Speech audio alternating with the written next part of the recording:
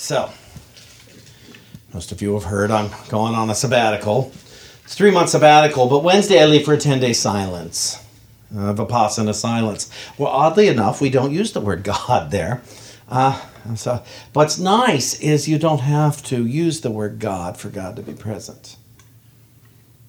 God is a word we made up to represent. Bless you. To represent life, love, power, presence, knowledge itself, love itself. God is just a word that we made up that we've agreed to use. But the word God isn't God itself. And I don't know how often we take the time to think about that. The word God is not God itself. Just like Christ isn't Jesus, which may throw a few people. Christ is not Jesus. Jesus didn't even know the word. It was not part of the Aramaic tradition. It was bestowed upon him many years after his death. But it was considered that he had the anointing, which I just described in the meditation. What is the anointing? But the awakening to what you actually are. Do you know that we could all have an instantaneous healing with that awakening? Every one of us could have an instantaneous spiritual, mental, physical healing with that awakening. And I want to be very clear here. It's not that we're screwing up if we haven't had it. There's no cause for guilt. Guilt is the opposite of awakening. Guilt is the opposite of the awareness of the anointing. The anointing is the willingness to know I am one with this source, one with this supply. And the issue for me is that I have a body. Anybody? Yeah. I have a body, and I believe it. And my body, it's not that it's a liar. It's that it has sensations. And I believe the sensations. I believe they're real. I believe they must be satisfied immediately. If I feel, I have hunger, I must eat. Oddly enough, when I have a spiritual hunger, I don't automatically pick up my Bible. I don't automatically read Charles Fillmore or Emily Cady when I have a spiritual longing and our spiritual hunger. Many people have a spiritual hunger and they're not racing up these steps. And so it tells me I'm more concerned and more believing in my body than I am spirit. And that's why I'm going away this week. Those 10 days. This will be the 4th time. I talked about Vipassana a few weeks ago, but in 4 days I'm leaving on Wednesday, and I'll be in there for 10 days. Actually, I think it's 11 to the 4th to the 15th. But I don't want to sit. I want to maybe sitting in a chair right now rather than on the floor. I don't know that I can get. I tried getting all the way to the floor the other day. I hurt my knees. And I get into the floor without holding on to anything. And they don't have railings for everyone at Vipassana. Nor can you say, could you help me please? In the silence, they frown upon you asking people for help. Because everyone is being silent. And there is no indicating. Michelle Krepak, who comes here a couple of years ago, she went to the Vipassana Retreat Center. And she fell down on a little walking trail outside. Because they have a little path, one for women, one for men, because they keep us separate. And she fell down and broke her ankle. And she didn't scream for help. She just waved to people until they found somebody that noticed her and came over and got her into an ambulance. I'm counting on that not happening. That's not part of my plan. I'm pretty sure it wasn't part of hers either. But, well, we'll see. I didn't plan to fall in the basement 3 months ago either. So, but I want to be silent to be. And I've said it before, it's one of the hardest things to do. Because you start to realize my opinions don't matter. Everything I have valued the most does not matter. Well, then who am I? What am I? And to become no thing. I am no thing. And it's the, David tells this joke. You mind if I tell it? I don't mind at all. Okay. They're here. It is a rabbi and priest. Okay. Walk into a bar. No. There is a priest and a rabbi meeting in one of their offices at their home base, and they're talking, and the priest says, "Here's what it is. I am nothing." And the rabbi looks at him and says, "I am nothing." And the janitor's come along sweeping up, and he says, "I am nothing." And they say, "Now look who thinks he's nothing."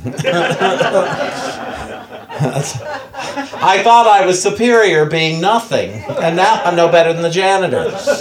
And it's like, we still want to have a hierarchy. Well, you all are nothing.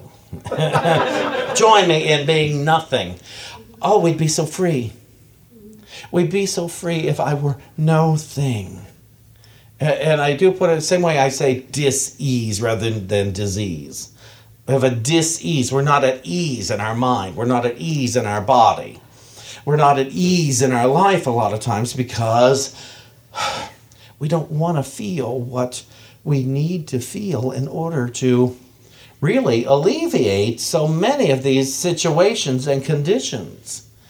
And the more I resist them, the more they come back to plant themselves somewhere for me to feel them, for me to see them, for me to acknowledge them. I was talking to someone this morning, and I don't know about you guys. I know about some of you, but a lot of times when somebody tells me their issues, I jump into fix-it mode. Well, do this, say this, think this. And I actually had the generosity of heart to say to someone I've been working with for quite some time, to say, "Do you want suggestions from me, or do you just want to tell me what you're thinking, what you're feeling?" I was so happy. He said, "Oh no, please tell me. You helped me so much. You never ever crossed the line, Sean." I thought, "Oh, isn't that nice? I wish you'd tell me that." Yeah, you remember when he said, "I wish you wouldn't cross the line."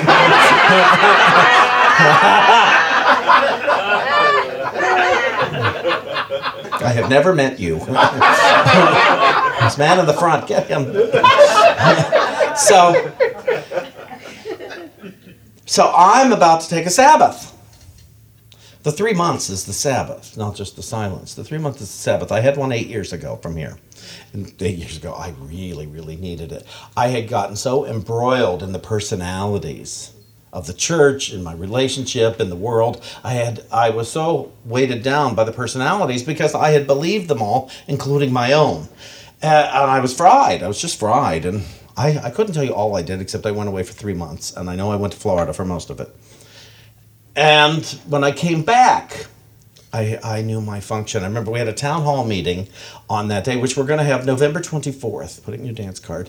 We're going to have a town hall meeting. It'll be my first Sunday back, and we'll talk about my sabbatical. I haven't discussed it with the board, but I'm assuming they're on board with it.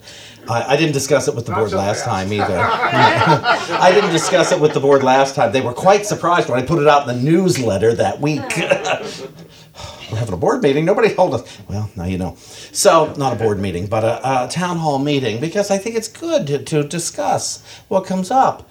And last time when I came back, one person who was then on the board said, "What was your biggest aha?" And I couldn't answer her right away. I wasn't sure. And about 3 more questions later, I remembered it. I realized what it was. And I said, "Oh, I know what it was. My biggest aha is that I'm here to point the way. As the minister, that's my function. It's the greatest gift I can give to myself and anyone else who wants to listen, is to point the way to freedom in thinking, freedom in being, to point the way to help us all vibrate at a higher level. That, before I paint a wall here, before I do any of that, and it was a real blessing while I was away. The congregation, the community, had started taking ownership of the church once again. And they made choices on committees and projects. And nobody asked my permission because I wasn't here. So I wasn't here to say yes or no. It was fantastic. So when I came back, the lines were very clear. This is mine. All that is yours. Because you guys technically are unity. It's not the walls, and it's not the floor, and it's not the ceiling that's unity. It's the people that are unity. Now, in these past 8 years, I'm not fried, and we are not enmeshed in personalities. And we are getting along quite well. And so I'm not so fried, but I do need to go away to get recharged. I need to go away to remember who and what I am. And and find out what it is still that I believe. Have my beliefs shifted? I'm sure they have. And that's why I heard the voice inside that said, start with a 10-day silent Vipassana retreat, because it's actually called a course. And because what it's meant to do is be a practice for the rest of your life. I have not yet engaged it as a full practice. But it changes me. Every time I go, it shifts me in different ways. Because as I've said, there's no reading, there's no writing, there is no music, there is no praying. People are, oh, you can't pray. Well, no, you don't need to, because you're doing Vipassana. It's so hard. No, I've never heard it. Oh, it's a piece of cake. No, it's like quitting smoking. And the first time I did it, because everything was a surprise the first time. Everything. So I went the second time thinking, well, now I know. Well, many things that I had done before were complete surprises, as if I had never experienced them before. Well, so the third time I thought, I got this down. Well, about the only thing I had down was how I sit on the floor. Because the first time, oh man, I have my little meditation bench, the kind you put your legs under and you sit. That's not comfortable. Some people I watch them go right down, and they are at peace for an hour. They don't shift. Because why am I watching other people? Because I get a little bored. And so I got rid of the bench right away. So now I'm trying to sit cross-legged, but I've got pillows under my rear end, and I still couldn't get comfortable. And then they got me a back jack. If you don't know what that is, it's a chair without legs. So it's got a cushy seat and a back to it. And I had that with some pillows, and that saved me the most. And so I went out and bought one of those chairs after the first time for me. They used to have a little Bodhi shop next door to the ashram, and that's not there anymore. But so I got my back jack. I bought pillows. I went on a shopping spree at 7 a.m. on a Sunday morning, directly from the Vipassana place, because you can't just walk next door. You're not even allowed to walk to your car while you're there. You're there to do Vipassana. Period. And so I bought. So I had a little throne, is what I had there on the floor. I had my pillows. I found a way where to wedge one under each knee, because they have a whole closet full of pillows too. But I bought my own from behind and stuff. So I have my blanket I put over my knees, so just in case I'm doing it wrong, nobody can see. And I was fairly comfortable. And last time they gave me a chair as well as a pallet. And that was pretty nice. So at night during the discourses, I could sit in a chair. And this time, I'm not so sure about the floor. Like I said, I tried to get down to the floor here the other day without touching anything. And I made it as far as the stage. I had my feet on the floor and my sitting part on the stage. And I made that, but I still had to finagle to get up. So it doesn't matter is the point. This is about spirit living, not letter living. On my Sabbath, I am not going anywhere to do it right. On my Sabbath, I'm going to be, to learn once again about being. David and I have a few trips planned. I have some thoughts about things to do by myself and people I haven't seen in a while who deepen me spiritually to visit with. And so to go away and be. I want to read real quickly here the metaphysical definition of sabbatical. or Sabbath. The Sabbath of the Lord has nothing to do with any day of the week.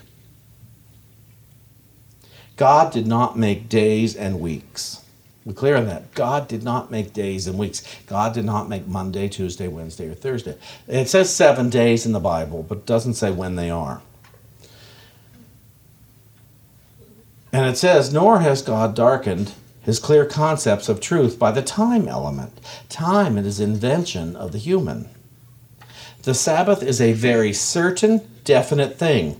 It is a state of mind that one enters or acquires when one goes into the silence of their own soul and into the realm of spirit. There one finds true rest and peace. The seventh day means the seventh or perfect stage of one's spiritual unfoldment. What'd they miss? Don't be playing signs while I'm talking up here. You're laughing and he's laughing, and it throws me. I feel like secrets don't make friends, guys. She was taking a sabbatical while you were reading. Oh, okay. Fine. I haven't gone away yet. I can still forget myself. Man has become so lost in the darkness of sense consciousness that he could not save himself. When man lays hold of the indwelling Christ, he is raised out of the Adam consciousness, which is the sensation consciousness, and into the Christ consciousness. And that's when one enters the seventh stage of their unfoldment, where they find rest and peace. The Sabbath can be enjoyed at any hour. We show our ignorance, and we limit our happiness by confining the Sabbath to any one of the days of the week. The Sabbath as an institution was established by man. God does not rest from his works every seventh day. And that's the part that jumped at me. The workings of the universe do not take a day off. Vegetation still grows every single day of the week. The animals are still at work 7 days a week. It's not like the world shuts down on one day of the week. And so, we do not, we must take a Sabbath when it's necessary to take a Sabbath. If we go within and we ask, when is my Sabbath time? When is my Sabbath time? Too many of us wait till we get sick to take time off. Saw a hand raise. Yeah, I know. Too many of us wait till there's catastrophe and we have to take time off. We don't have to do that. We can take a Sabbath for an hour. We could take a Sabbath every single day of the week if we want to. We could take a momentary Sabbath. One of my favorite meditations when you need it is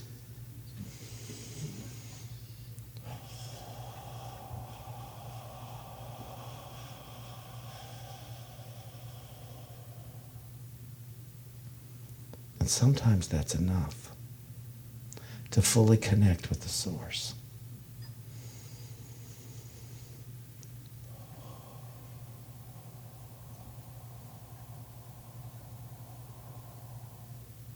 In that silent moment, all we need to know could come through.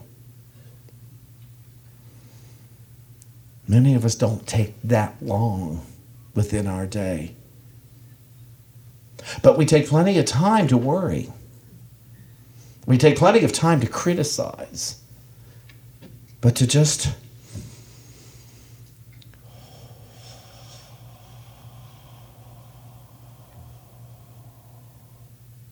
which is very different than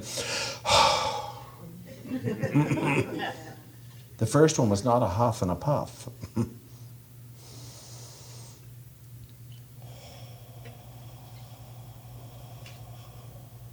If you do this in your car, do not close your eyes while you're doing it.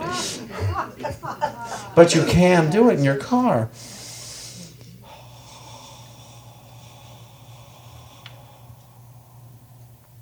To pay attention.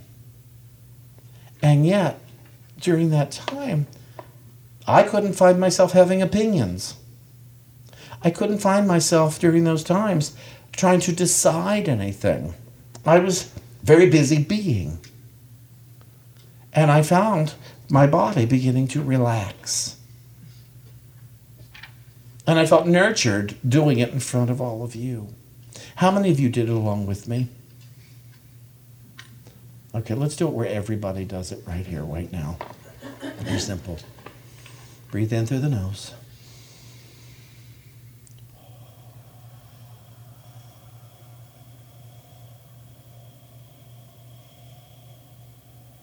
Let's do it again.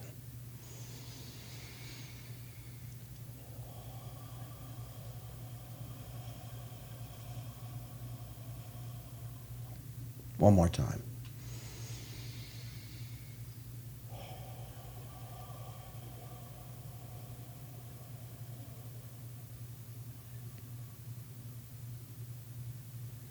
Do you feel the peace in the room? The quiet in the room? The only noise was the air conditioner. And it was not an intrusion. Were you able to release your thoughts for that time? Were you able to release trying to get anything? So you see, you can take a Sabbath at any time. It's a time of the willingness to connect. I tried to get God to come in. God never left. But to be. And it's in our beingness that we have some of our greatest awakenings, some of our greatest ahas. Some of us today will have divine ideas as we go from here as a result of what we just did this morning. I'm going to read one last thing to all of us.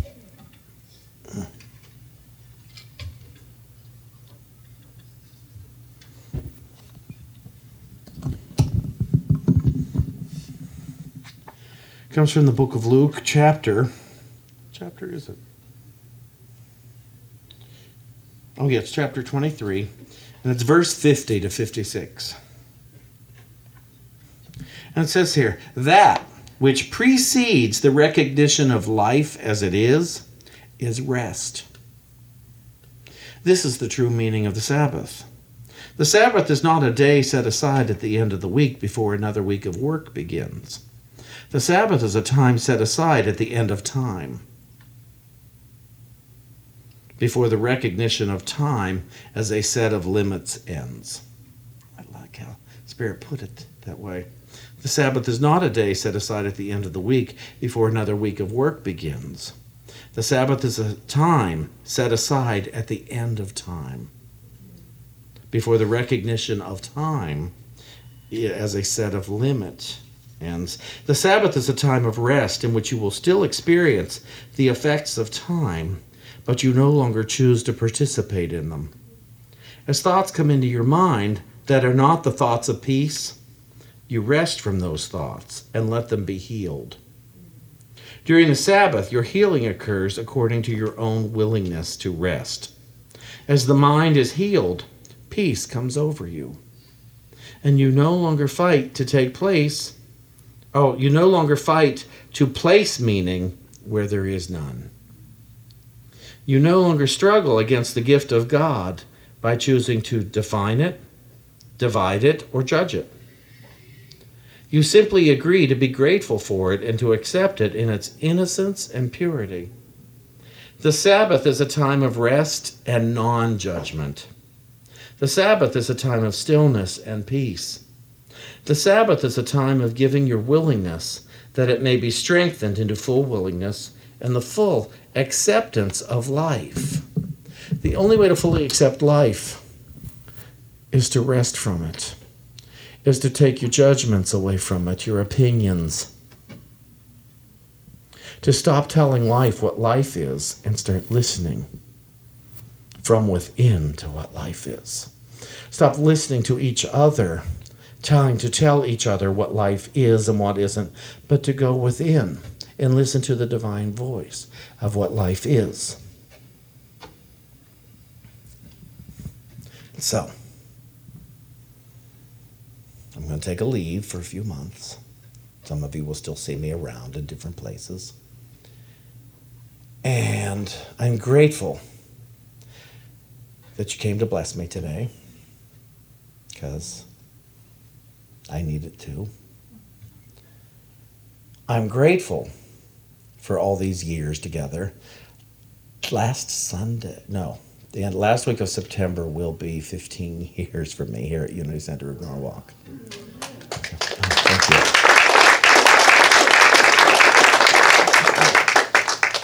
My spiritual growth has mostly been here, and my willingness to see past what I was thinking. But it's also been based on your willingness to see past what you think. It's not just me, it's us for all this time. And so Kenneth's going to sing a song of blessing. And then we're going to finish the service, and then we're going to go on about our business. I have a request. Please show up on Sundays. I've got great speakers with great messages coming in. I didn't blow this off. Oh, let's just get somebody who's breathing, who's willing to come in and be paid. No, everyone who's coming is intentional.